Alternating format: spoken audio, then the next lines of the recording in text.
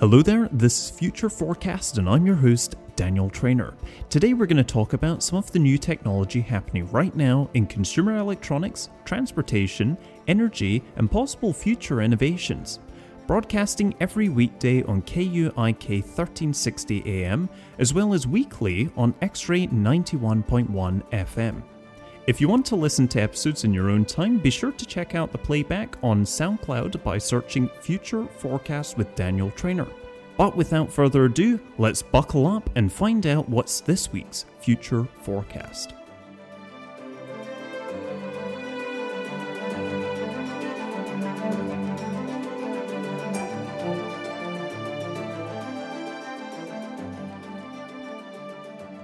So when we think about technology for 2020, we think of augmented reality. Robots are going to go around, they're going to clean your floors, make you food in the kitchen, all sorts of stuff. It looks pretty bright. But there's slightly that, dystopian vibe that we're also getting with some of the releases, especially implanted technology. Now, just let me ask you a question. What do you think about real-time brain-computer interfaces? Something that could translate signals from the visual cortex into digital commands. Well, there's a French company that actually managed to do that. And although it sounds sci-fi, the company, which is called NextMind, announced plans to release and ship a developer kit for the brain-computer interface in the second half of just this year. Now, what does this thing look like? Well, the device itself is pretty small. It's like a disc-shaped object, and it sits at the back of your head, and it weighs just 60 grams, so you'd never know it was there. It has 8 electrodes that are meant to measure brain activity, and then translate the user's thoughts into actions. So it's kind of reading your brain waves. Now, how does it work? How do you get it to work? Well, the wearer needs to focus on a specific object. Doing so creates a specific response in the visual cortex, which generates machine-readable brainwave patterns. The neurosynchronism, which is an interesting word, between the object and the corresponding brainwaves is then used to translate visual attention into computer commands. Now, NextMind CEO Sid Kudler says, "We've got a pretty good understanding of how the brain works, and especially how visual consciousness, perception, and attention works.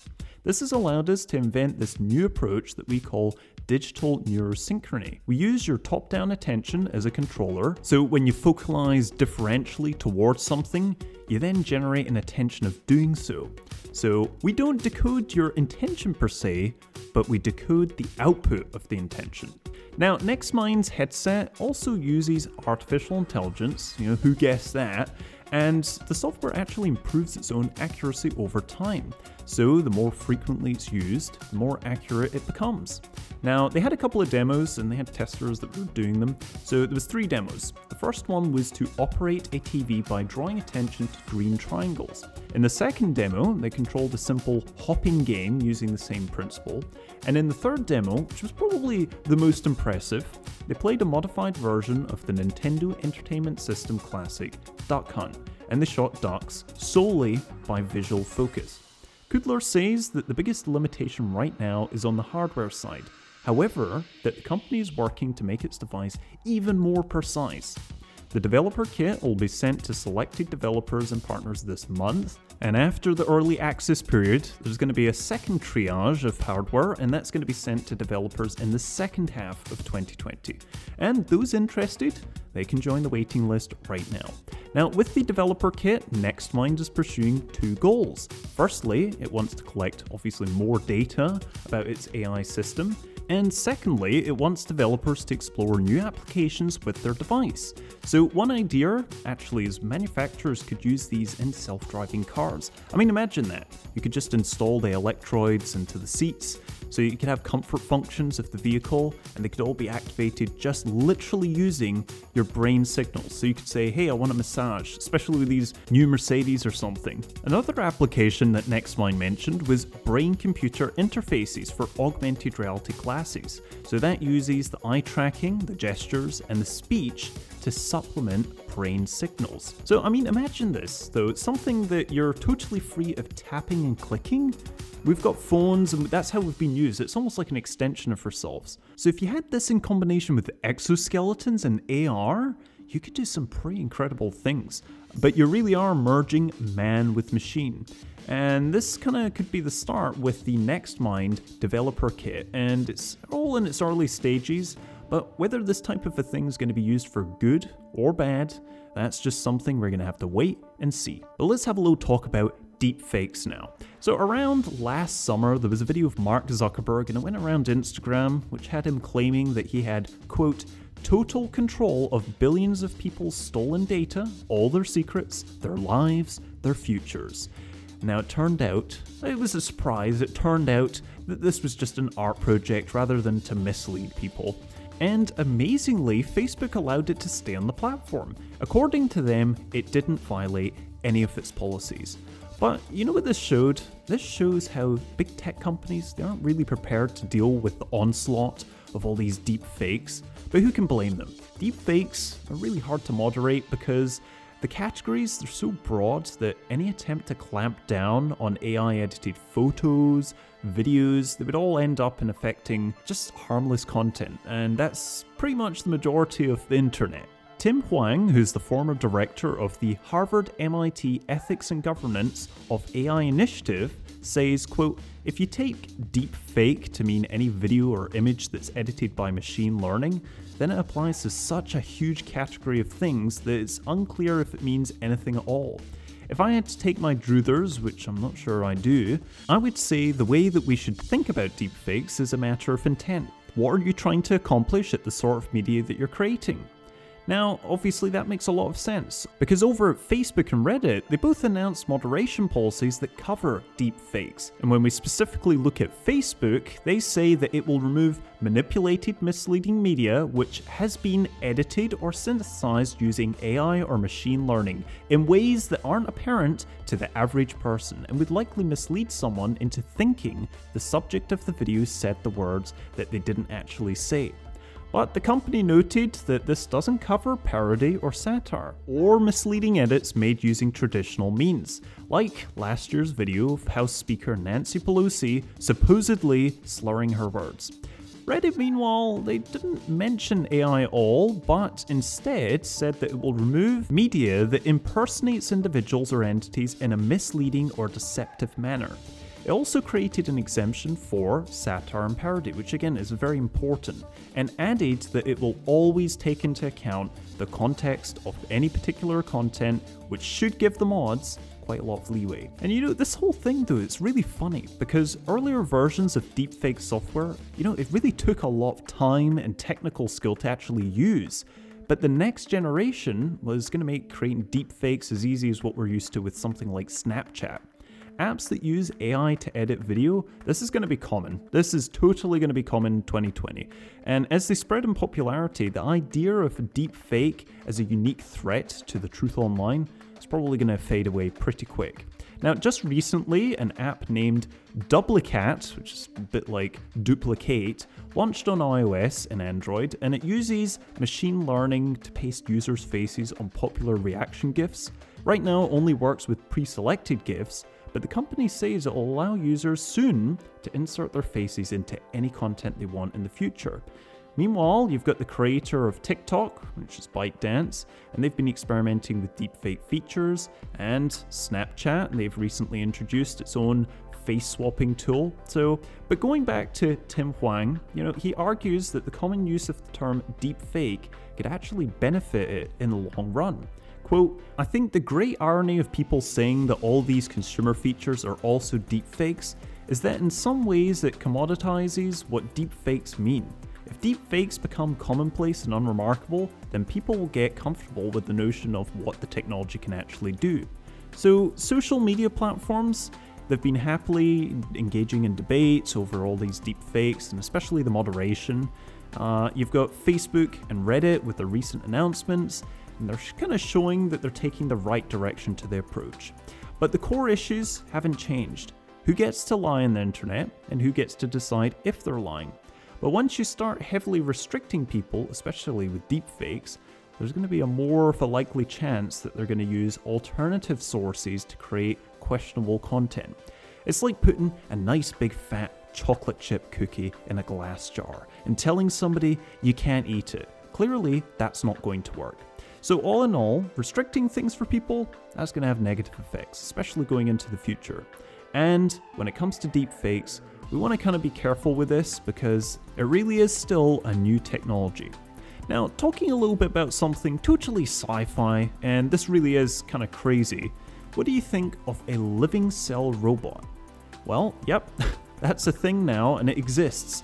So the robots, they're named Xenobot after the famous African clawed frog, which clearly nobody knows about, which scientists acquired stem cells from. Now, the Xenobot has a machine micro less than a millimeter, so it's around 0.04 inches wide. And at this size, the robot can quickly move around inside the human body, which again, now this is going to start getting a little bit weird, but it's nothing that anybody could abuse. There's nothing you could do negative with this type of technology. But the Xenobots, they can perform activities like walking, swimming, surviving without any food for days, and even collaborate in groups. Obviously, Xenobots are quite different to traditional robots, or what we think traditional robots are like. You know, they're always equipped with arms and gears. Xenobots, they don't have any of those. They look a little bit more like a pink blob as well, like a piece of flesh. It's a biological machine that has super properties. The significant difference between traditional robots and Xenobots lies in the fact that conventional robots mortify over time and they end up producing harmful substances and ecological effects to the humans and the environment. But in contrast, Xenobots, they don't provide any toxic substances. Xenobots are environmentally friendly. But again, let's go back and see how are they actually made. So stem cells have the functional ability to form different cells. So scientists, they scraped the living cells off an African clawed frog embryo, and then they incubated them. Once they were all nurtured up, the cells were then neatly cut and reshaped into body forms. Now, either way you look at this is a bit messed up. You're cutting a living thing into pieces like that. Another key note is that a significant aspect of these body forms, they were created by a supercomputer. But, you know, after they were formed, the cells started to work, they bonded, built structures, the heart started to pulse, and the muscle cells made the robots move around on their own. And here's the craziest part. The Xenobots are equipped with self-healing abilities. So when scientists cut one of the robots, the organism healed itself entirely and then started moving around again. So there are really good uses for these little things, and not everything's doom and gloom. I mean, they could prove to be very useful, especially for surgeries. Think about that. They could be used to carry drugs or medicine directly to the body. They can also be used for several other tasks, including cleaning up radioactive waste, collecting and degrading microplastic from the ocean, and then again, obviously transporting medicine inside the human body. And since they're so small, they can travel inside the arteries of our bodies, bring out plagues, infection. The possibilities are truly endless, and since they can survive in an aqueous environment for multiple days or even weeks without any nutrients, they could be used pretty much anywhere in the world. Xenobots can also be a really helpful tool to study and conduct more research into cellular biology. By exploring cells and more of the inside of the human body, Xenobots can open up avenues for future advancement in the field of human health and cellular biology. Xenobots are also equipped with lipid and protein deposits of their own, so this allows them to survive the 1 or more weeks without any additional nutrients.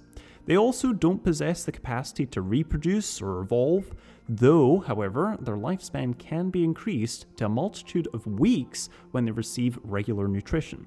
So is it possible that these initial Xenobots lead to larger biomachines eventually? Well, I think it's definitely possible, and we might even start seeing electronics with some biomaterial in them, specifically for the self-healing properties. But talking a little bit more about robotics, and a bit like animals merging with robotics, what if robots started imitating them?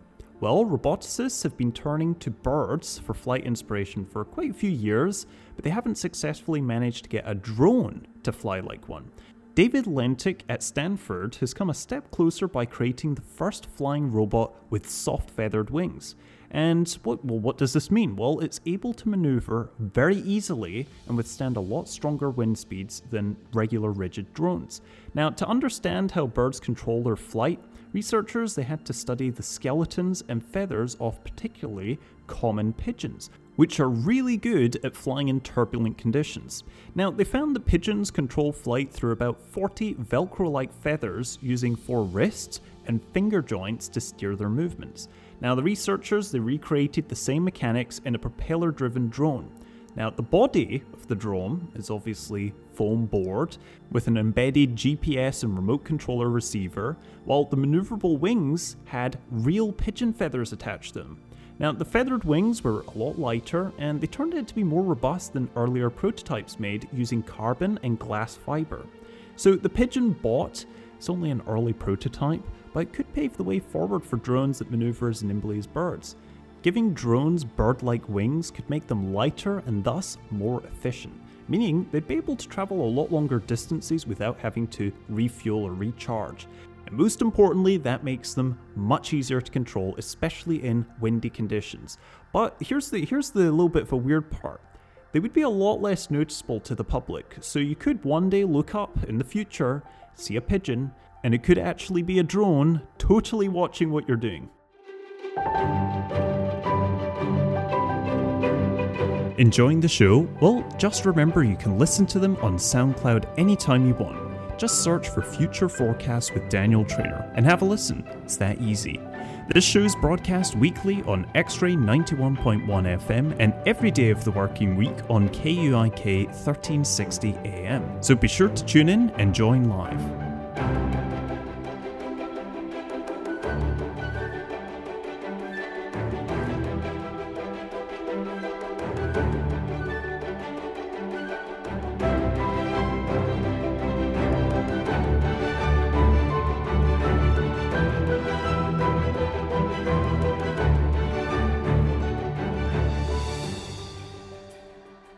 So, talking about transportation now, we have some pretty interesting news for General Motors, and it doesn't particularly look very positive. Now, as we know, GM's kind of been dealing with China and all their EVs have been over and not in America, and they said that its sales now in China, the world's largest new car market, fell 15% in 2019, and this was all amid tough market conditions, and they expect those conditions to continue into 2020. So GM and its joint venture partners sold over about 3 million vehicles in China for 2019, which, although it sounds pretty good, that was a big decline from 4 million that it sold to the country just 2 years earlier. GM's fourth quarter sales in China were down 13.3% from quarter 4 in 2018. They are going to provide a detailed report with a full guidance for its fourth quarter earnings on February 5th, but the message is already pretty clear. Don't expect things in China to get any better anytime soon. I mean, like I said, GM's been doing a lot of really great EV work, specifically in China. I mean, they had that mid-size SUV that they're launching over there, and now, unfortunately, things are not looking that great in that market. So what's happening for the US? Well, General Motors unveiled its redesigned versions of its gas-powered GMC Yukon and Yukon XL SUVs. The upscale Denali models now include new exterior design and, for the first time, an exclusive interior with open-pore woods, hand-stitched leather, and other features. The AT4 vehicles feature darker exterior accents as well as 20-inch all-terrain tires and 2-speed. So it's pretty clear they're still doing the same stuff. Now, for GM's only full-fledged US EV, the extremely boring Bolt, things are not looking so great. Chevy sent a bulletin to its dealers to make the all-electric Bolt model eligible for about a $10,000 incentive. I wonder why they would do something like that. Well, maybe it's because nobody wants them.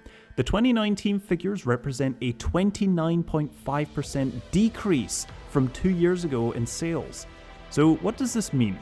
Well, really, this is not a joke. GM really has got to the end of the road with gas-powered stuff. There really is no excuse now. The Bolt is not an attractive car, and clearly that's a leading reason for its poor sales. And that's annoying because the platform specs are very, very good actually.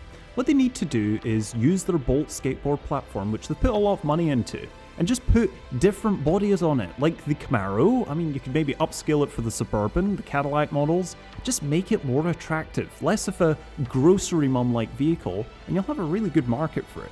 Take the Model 3 for example. It looks sleek, cool, everybody wants them, even although the Chevy Bolt is a far better value out the door. So, will we see more of just the same? Are we going to see a low volume Hummer EV and that's it? Well, I guess we're just going to have to wait and see. Now, over at Fiat, it's a little bit of a different story. They know what's up. It looks like they're teaming up with Foxconn. And if you don't know what Foxconn is, they are the manufacturer for Apple. So now they're teaming up with Fiat to develop the electronic systems and manage the supply chain for EV vehicle manufacturing. Fiat Chrysler and Foxconn said they hope to work out a deal within 6 months and will initially focus sales in China. There's currently no plans to export the vehicles to the United States, so still the only electric vehicle FCA sells is the all-electric Mexican-made Fiat 500e, which is actually scheduled to be discontinued this year after 7 years in production. And just for a bit of a background on the 500e, it came out in 2013, around the same time as Tesla's Model S and the Nissan Leaf. It really was the best and almost the only alternative to a Tesla because it was so over-engineered. And now that Fiat's been working a little bit with Tesla, they've been buying credits, they're definitely set up to do quite well. I mean, in 2019, FCA's CEO Mike Manley said the FCA will not have to pay fines for not complying with the tougher European CO2 emissions in 2019 and 2020. The reason being that they made a credit deal with Tesla.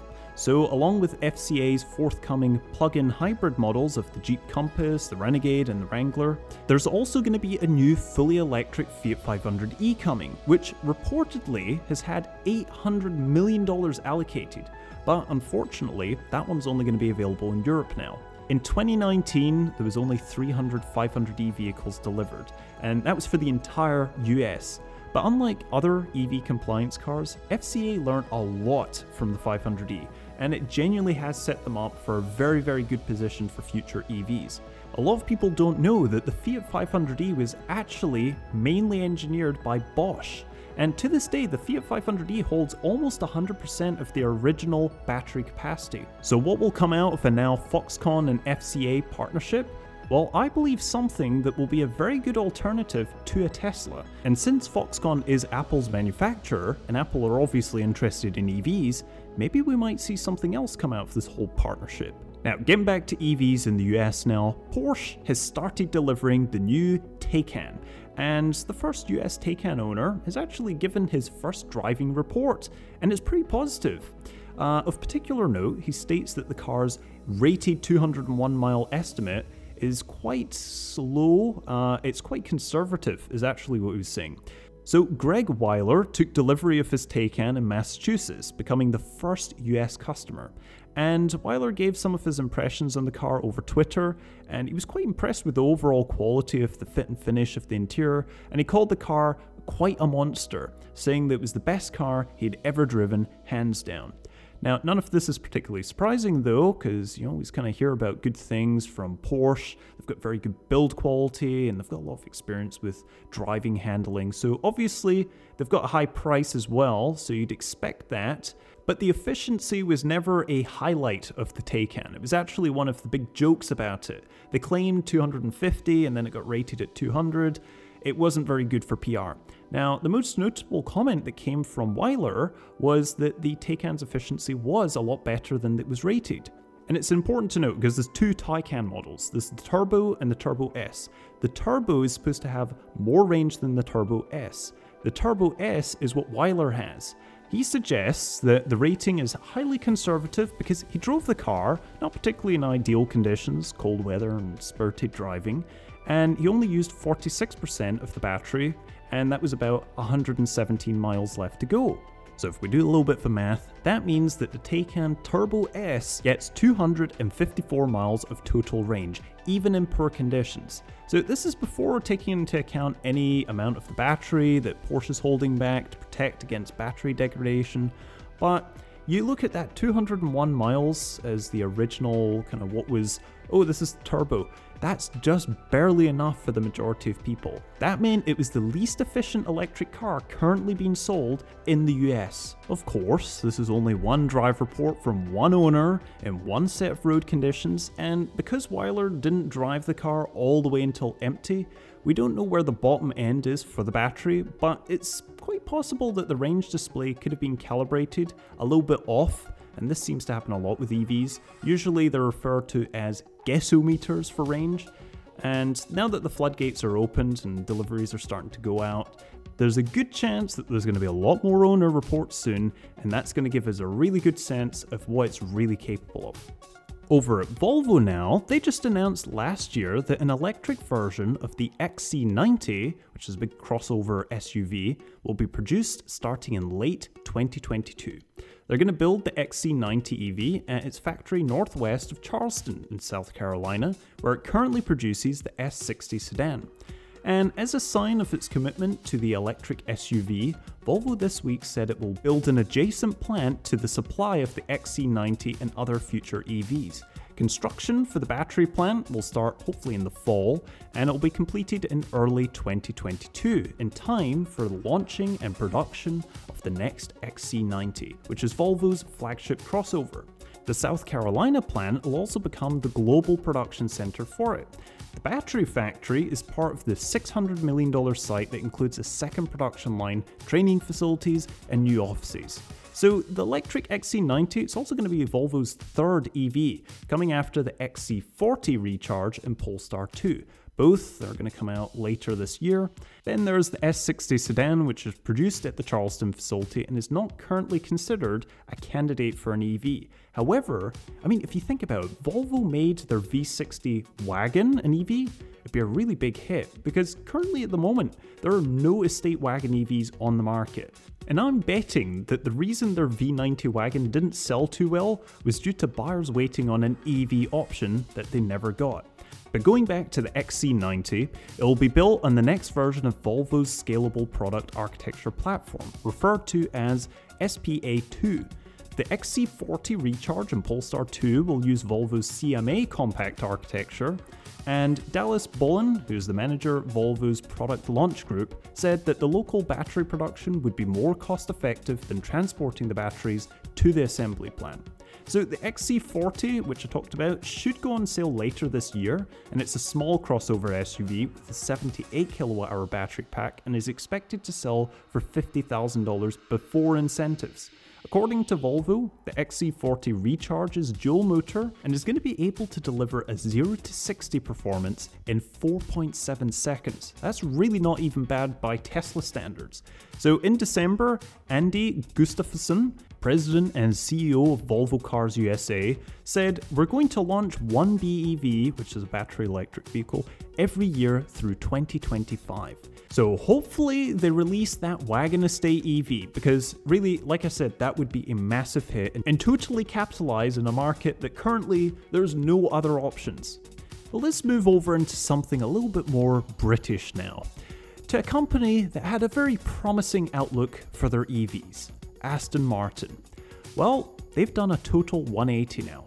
Originally, they were going to launch a production version of their first electric sports sedan, which was called the Rapide E, but reportedly have now killed that entire program. So the British automaker unveiled the prototype back in 2015, and they converted just a regular Rapide into the all-electric drivetrain. 2 years later, they started working with Williams Advanced Engineering, and that's tech division for Williams Formula One team, to make the vehicle's electric powertrain.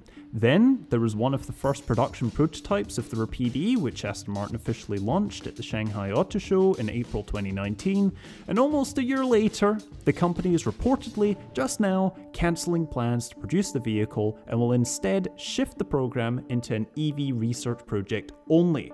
However, a source close to the firm says that it's now become a research project used to further Aston's broader electrification program with no intention of producing customer cars. And it's not clear how many orders were actually taken, because I suppose that this thing was quite popular. Were refunds kind of issued? They really were only planning to produce 155 Aston Martin Rapide E electric cars, but now that number is 0. Now, the partnership with the Williams Advanced Engineering resulted in a new EV platform with a, quote, 800-volt battery electrical architecture with a 65 kWh installed capacity with over 5,600 lithium-ion cylindrical cells. powering 2 rear-mounted electrical motors producing a combined target output of just over 610 brake horsepower and a colossal 950 newton meters of torque. So the company says that it will result in a range of over 200 miles under the WLTP standard, and it will charge 85 miles of range per hour using a typical 400 volt 50 kilowatt charger. With a compatible 800 volt outlet, Aston Martin says that the Rapide can charge up to 310 miles per hour. It also, like most EVs, had an onboard charger, and it was for level 2 speeds, but the company didn't specify the charge rate. It did say that it should fully recharge the battery pack in as little as 3 hours. It's just not very impressive. For level 2 speeds it's not bad, but not fantastic either. As for performance specs, the automaker is talking about a top speed of 155 miles per hour with a sub 4 second time from 0 to 60 and a 50 to 70 miles an hour of 1.5 seconds. So that was actually quite good. But the 0 to 60, that's kind of fairly average for the EV market, but deciding to axe the Rapide, that was definitely a mistake. Enjoying the show? Well, just remember you can listen to them on SoundCloud anytime you want. Just search for Future Forecasts with Daniel Traynor and have a listen. It's that easy. This show is broadcast weekly on X-Ray 91.1 FM and every day of the working week on KUIK 1360 AM. So be sure to tune in and join live.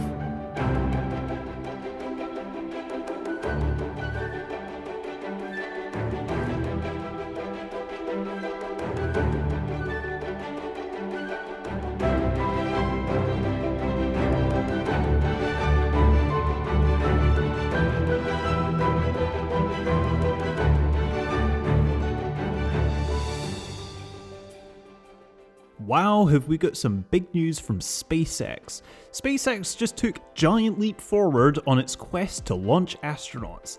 They just intentionally destroyed one of their Block 5 Falcon 9 rockets this weekend as part of a crucial test for the Crew Dragon capsule's launch escape system. So the Falcon must die so the Dragon can fly. And really, this was the last major hurdle SpaceX needed to clear before the Crew Dragon can begin to carry actual astronauts to and from the International Space Station.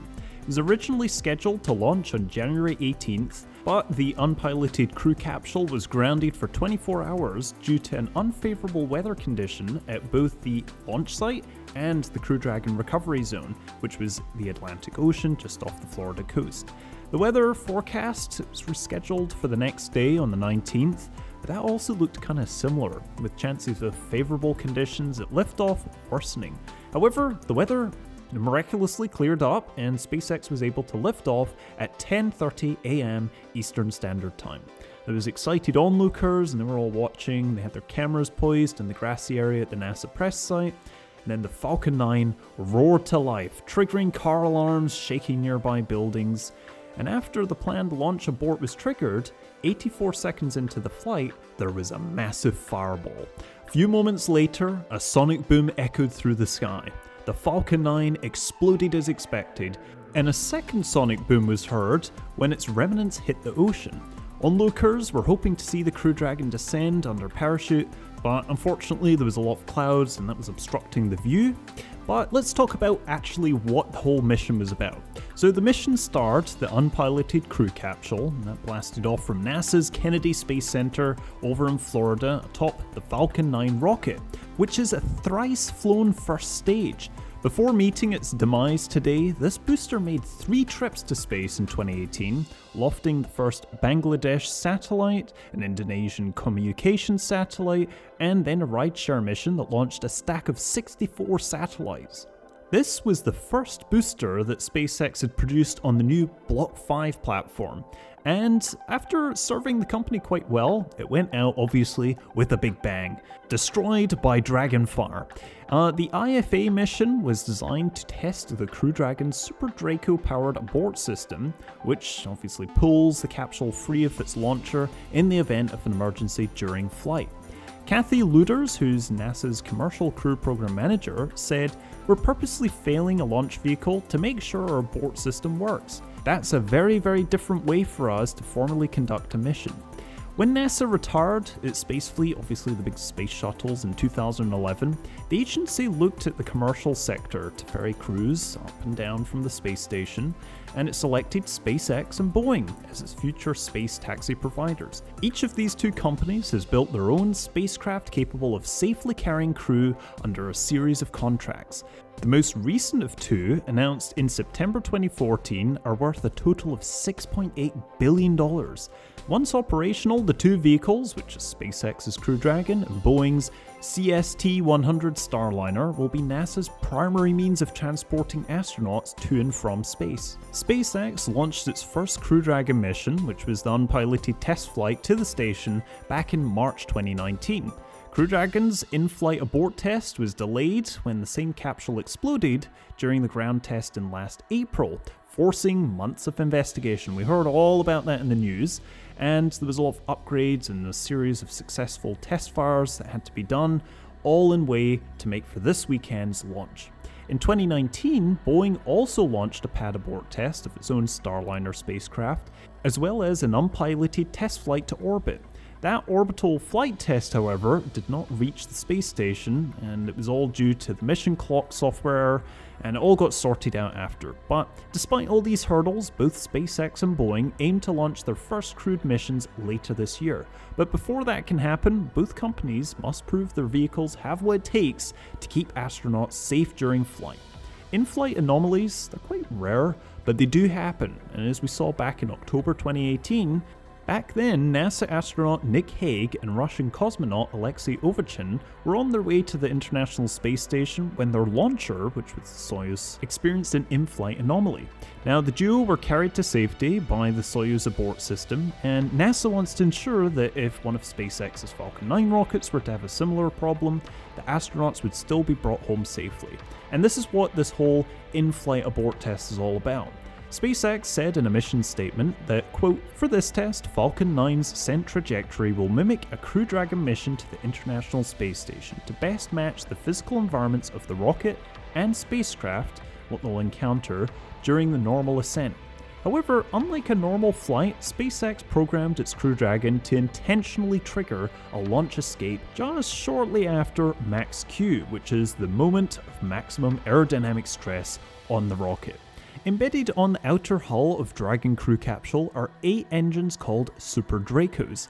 If the vehicle's computers sense that something is amiss during flight, they'll trigger these thrusters to fire. Then the Super Dracos will push the Dragon crew up away from the rocket, and once the capsule is a safe distance away, the Crew Dragon will deploy its parachutes and land into the Atlantic Ocean, where recovery vessels will retrieve the crew and the capsule. Now, that's exactly what happened during today's test. The capsule blasted free of the rocket ride less than 90 seconds after liftoff, and less than 5 minutes in, Crew Dragon deployed its drogue chutes, and then the 4 main chutes followed after. The capsule splashed down softly about 20 miles off the Florida coast about 9 minutes after launch. Though there's lots of analysis to follow through on, everything seemed to go exactly as planned today. SpaceX Principal Integration Engineer John Insprucker said, "It looks like, right now, a great test." Benji Reed, who's SpaceX's Director of Crew Mission Management, said prior to the launch, "This is a big test for us. It's a test of the system that's supposed to test the crews and a very important step in making progress towards crew transportation to the International Space Station." After a data review, SpaceX hopes that NASA will clear the Crew Dragon to carry humans, and once that happens, SpaceX will fly 2 NASA astronauts, first of which will be Bob Behnken and Doug Hurley, to the International Space Station for a 2-week stay during a test mission called Demo 2. If that initial crew flight goes smoothly, NASA will greenlight the Dragon and begin to use it as regular crewed flights. But talking a little bit about the International Space Station, how close is it to an endgame? Well, what do we mean by that? Well, the orbiting complex has been continuously occupied by rotating astronaut crews since November 2000.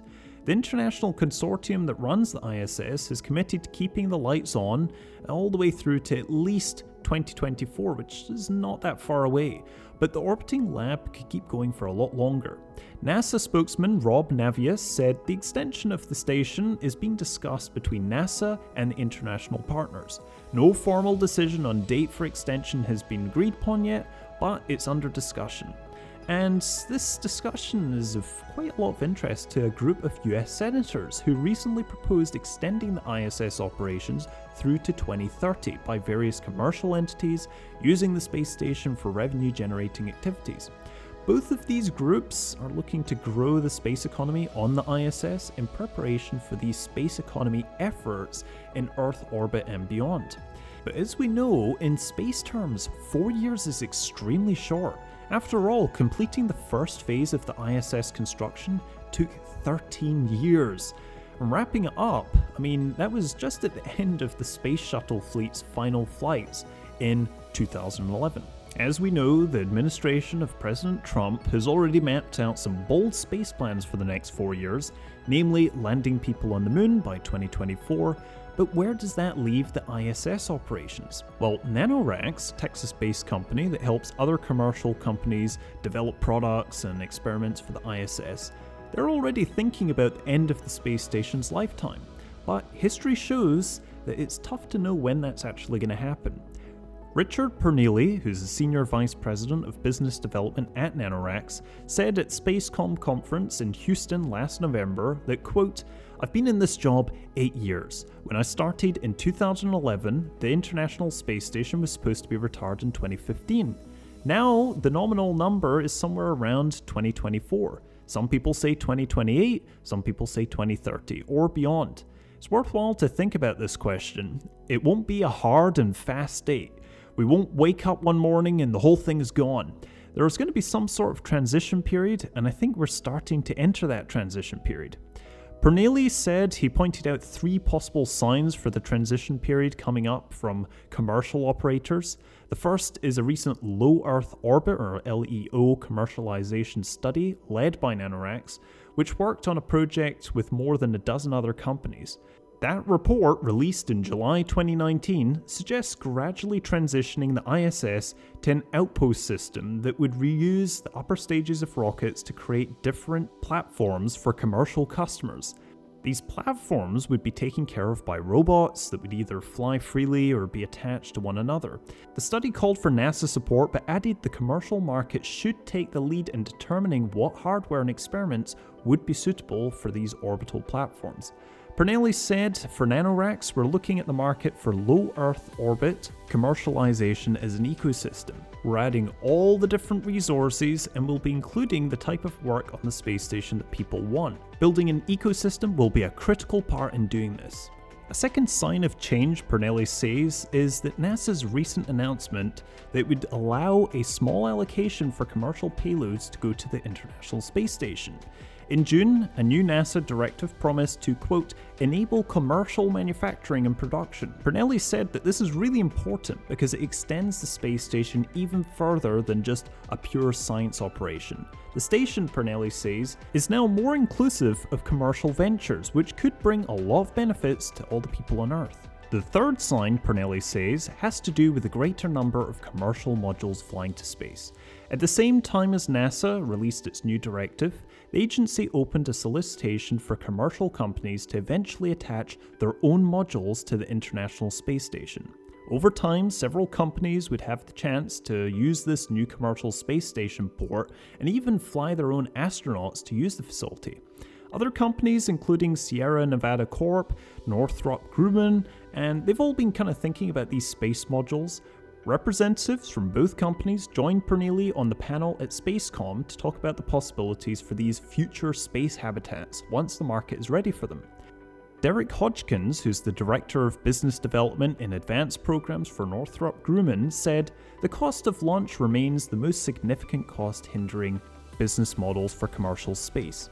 His company recently completed ground testing for a deep space habitat in association with NASA. Hodgkins called for more repurposing of existing space facilities and for systems that are capable of running multiple missions at the same time to both, quote, "optimize the return of investment and reduce the number of launches needed to get commercial activities up and running." Sierra Nevada's principal systems engineer, Jeff Villania, said his firm is working on the development of multi-purpose habitats that would be, quote, ideally suited for commercial low Earth orbit activities, such as tourism, research, and product development. He said it can augment the existing ISS habitable module or serve as the main habitable module for a standalone commercial platform. Like Hodgkins, he called for a shared commercial space that would allow providers to offer many different services and products. So we might actually see sometime in 2020 a reuse for the ISS. And although, to be honest, it's very early, it really is not a bad thing to organize beforehand. Now, a bit further away from the ISS, over at Mars, we've got some pretty amazing news. A new image from the ESA's Mars Express spacecraft shows a beautiful and desolate Mars. It also, most importantly, highlights some of the natural process that shaped the planet's surface.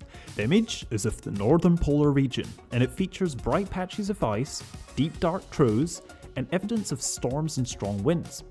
Of all the planets in the solar system, Mars really is kind of the most closely resembling to Earth. I mean, it's got seasons, and although the Martian year is about twice as long as Earth's, it's still very similar. The North Pole goes through many changes throughout the seasons.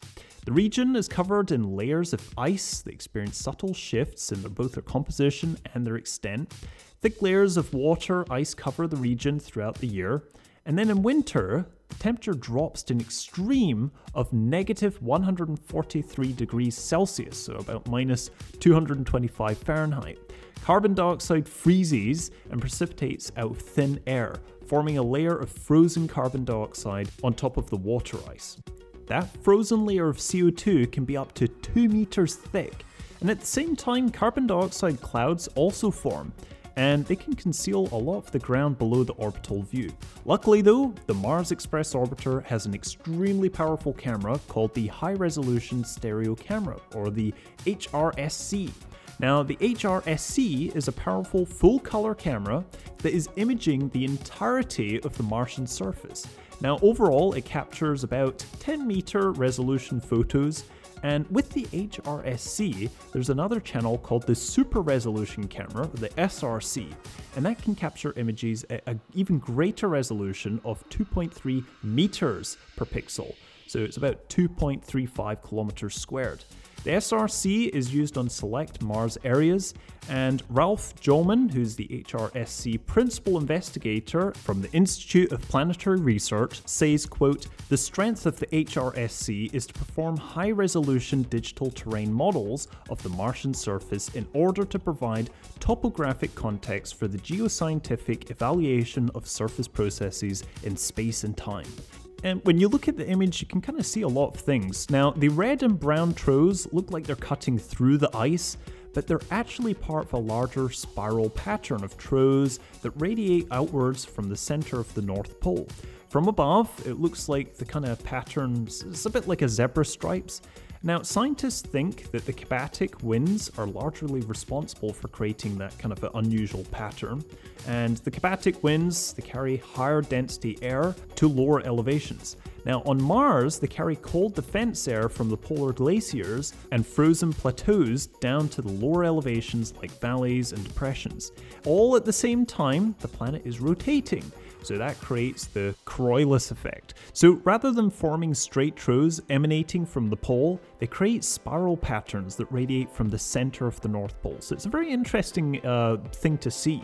On Earth, the Coriolis force is evident in the formation of hurricanes and other weather phenomenons. And the image of Mars, there's a few streaks of clouds on the left of the frame, and they're likely caused by a small local storm that's kind of kicking up dust into the atmosphere, contributing to the erosion of the scarps and slopes and changing the surface appearance and topography. The overarching purpose of the HRSC, though, is on the Mars Express, and that's all to study the Mars surface processes over time, including the winds, the storms, the seasonal changes at the poles, all of that. The layers of ice at the poles are quite, they're of particular interest to scientists because they likely hold clues to how the planet's climate has changed over millions of years. I mean, hey, it might even tell us a little bit about what's happening with Earth. This is because as the ice melts and freezes, there's little bits of dust that settle in between that, and that captures a snapshot of what the conditions were at that time. So the Mars Express spacecraft, it's been orbiting since 2003, so it's been a long time, and in that time it's imaged the entire planet of Mars at 10 meters per pixel with the HRSC. And most critically, this is going to be super important for when we, as humans, go off to Mars to make it our new home. And talking about making Mars our own home, we've got to obviously talk about Elon. Now, Elon's kind of got some news, and it's been all over Twitter, and there's quite a lot to go through actually. So in a series of tweets, Elon kind of revealed new details about his plan to build a city of 1 million people on Mars by 2050. So he hopes to build 1,000 starships, which is obviously, as we know, the big towering, fully reusable spaceship that SpaceX is developing right now in South Texas. And he's kind of planning for 100 starships per year as production. Eventually, the goal is to launch an average of 3 starships per day to make the trip to Mars even more available to anybody. Now, he very, very importantly wrote, "There needs to be such that anybody can go if they want, with loans available for those that don't have money." And I mean, if that's not enough to convince you to leave Earth behind, I don't know what will. Starship's going to be the most powerful launch system ever created. Each launch is going to pack enough thrust to send more than 100 tons, so that's about 7 fully loaded school buses worth of mass, and 100 people into orbit at a time. Now, Musk didn't specify exactly what the rockets would be needing to actually carry to Mars initially, but obviously it would be a lot of food, water, building materials, tools, advanced life support systems. That's kind of all given. So the most important thing is actually getting stuff there. And as he said on Twitter, megatons per year to orbit are needed for life to become multiplanetary. He also said that he plans to capitalize on the brief windows of time that orbits Earth and Mars, and they get very close. And that happens about every 25 months. That allows the spacecraft to spring off Earth's rotation and set themselves on a very low fuel journey towards Mars. He said that they would take advantage of that opportunity by loading the Mars fleet into Earth orbit, then sending the, however many starships on a Mars-bound trajectory over a 30-day window every 26 months. So that does seem to contradict an earlier tweet in which Musk said that 1,000 starships would need to fly to Mars each year rather than every 26 months. So either way, SpaceX, they have a long way to go before reaching those goals, but Musk said a new Starship prototype may launch before the end of March, that's this year. Back on December 27th, he tweeted, "First flight hopefully in 2 to 3 months." So we're very, very close to now getting the final prototype. The development of the prototype has had a couple of delays. As we know, there was the accidental explosion of the fuel tank pressurization test on November 20th, which blew the top of the 16-story Starship prototype. And it's not too far to imagine that they could build about 20 different prototypes before engineers settle on the 1.0 design to send cargo and people off. But the full Starship launch system, that would also include a 22-story rocket booster called the Super Heavy, which we've talked about before. And the whole thing would stand altogether at 118 meters tall. It's massive. And the most critical part to it is how much is it going to cost. And we know now that a single launch would cost just $2 million. That is so much cheaper than just even like the Falcon 9 system. He said in September that he hopes to launch the Starship into orbit mid-2020 and maybe even fly a person on it before the end of the year. Now, Gwynne Shotwell, who's the president and chief operating officer of SpaceX, said during a NASA teleconference that the company was, quote, aiming to be able to drop Starship on the lunar surface by 2022. And then obviously they've got to fly the Japanese tech entrepreneur and billionaire Yusaku Maezawa around the moon for 2023. Lastly, he wrote, "Helping to pay for this is why I'm accumulating assets on Earth." And if we're honest, he's doing a pretty good job of that right now, and everything seems to be going to plan. So not too long, I think we might even see it mid-2020, we're going to see the big Starship launch, and that really is going to mark the start of an interplanetary human species. Now, one thing that we probably want to take with us is a bit of oxygen. We're going to need that to survive. And it looks like the European Space Agency has actually found a way to produce oxygen from lunar dust from the moon. Now, they took samples of real lunar dust and they actually found 40 to 45% of oxygen by weight. So the team just opened a prototype oxygen plant inside the European Space Research and Technology Lab in the Netherlands, and Beth Lomax, who's at the University of Glasgow, said, quote, "Being able to acquire oxygen resources found on the moon would obviously be hugely useful for future lunar settlers, both for breathing and for the local production of rocket fuel." But how does this actually work? Well, their prototype system mixes stimulated lunar regolith, and they've yet to try it with the real thing, with molten calcium chloride salt. Now, the scientists heat the mixture up to about 950 degrees Celsius and run it through a current, and that releases oxygen. Now, this process is called molten salt electrolysis. Now, the electrolysis process has another useful byproduct, which is metal alloys. So the scientists are investigating applications to make best use of these alloys on the moon.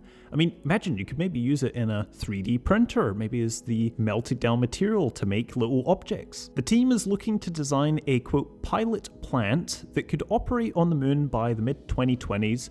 So either way, this is very interesting work, and it could possibly lead to some really cool other tech that we could use here on Earth. Lastly, we have the new US Space Force. So obviously it's been kind of big news. It's the newest, it's the freshest military branch, and they've got their name tapes for the US Space Force, which are going to be attaching to their uniforms.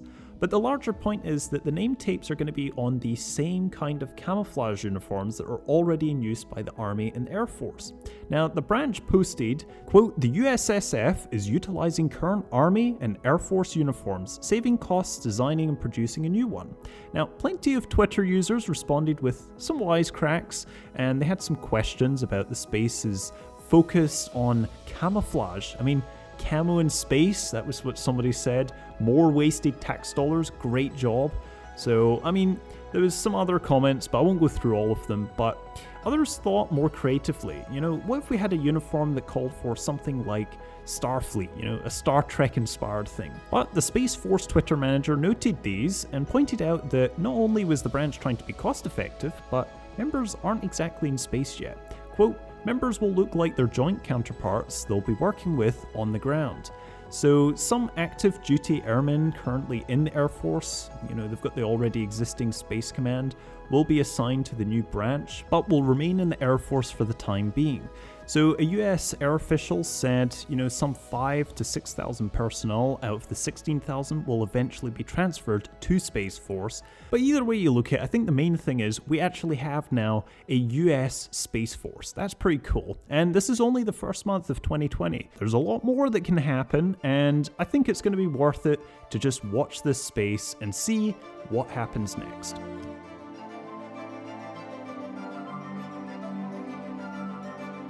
Well, it looks like that's all we have time for today, but remember you can always listen back to these whenever you want. Just search for Future Forecast with Daniel Trainer on SoundCloud. This show's broadcast through X-Ray 91.1 FM and KUIK 1360 AM, so be sure to tune in and listen live. Remember, all of what we just covered is happening right now. This isn't science fiction anymore, it's actually reality, especially going into the 2020s and beyond.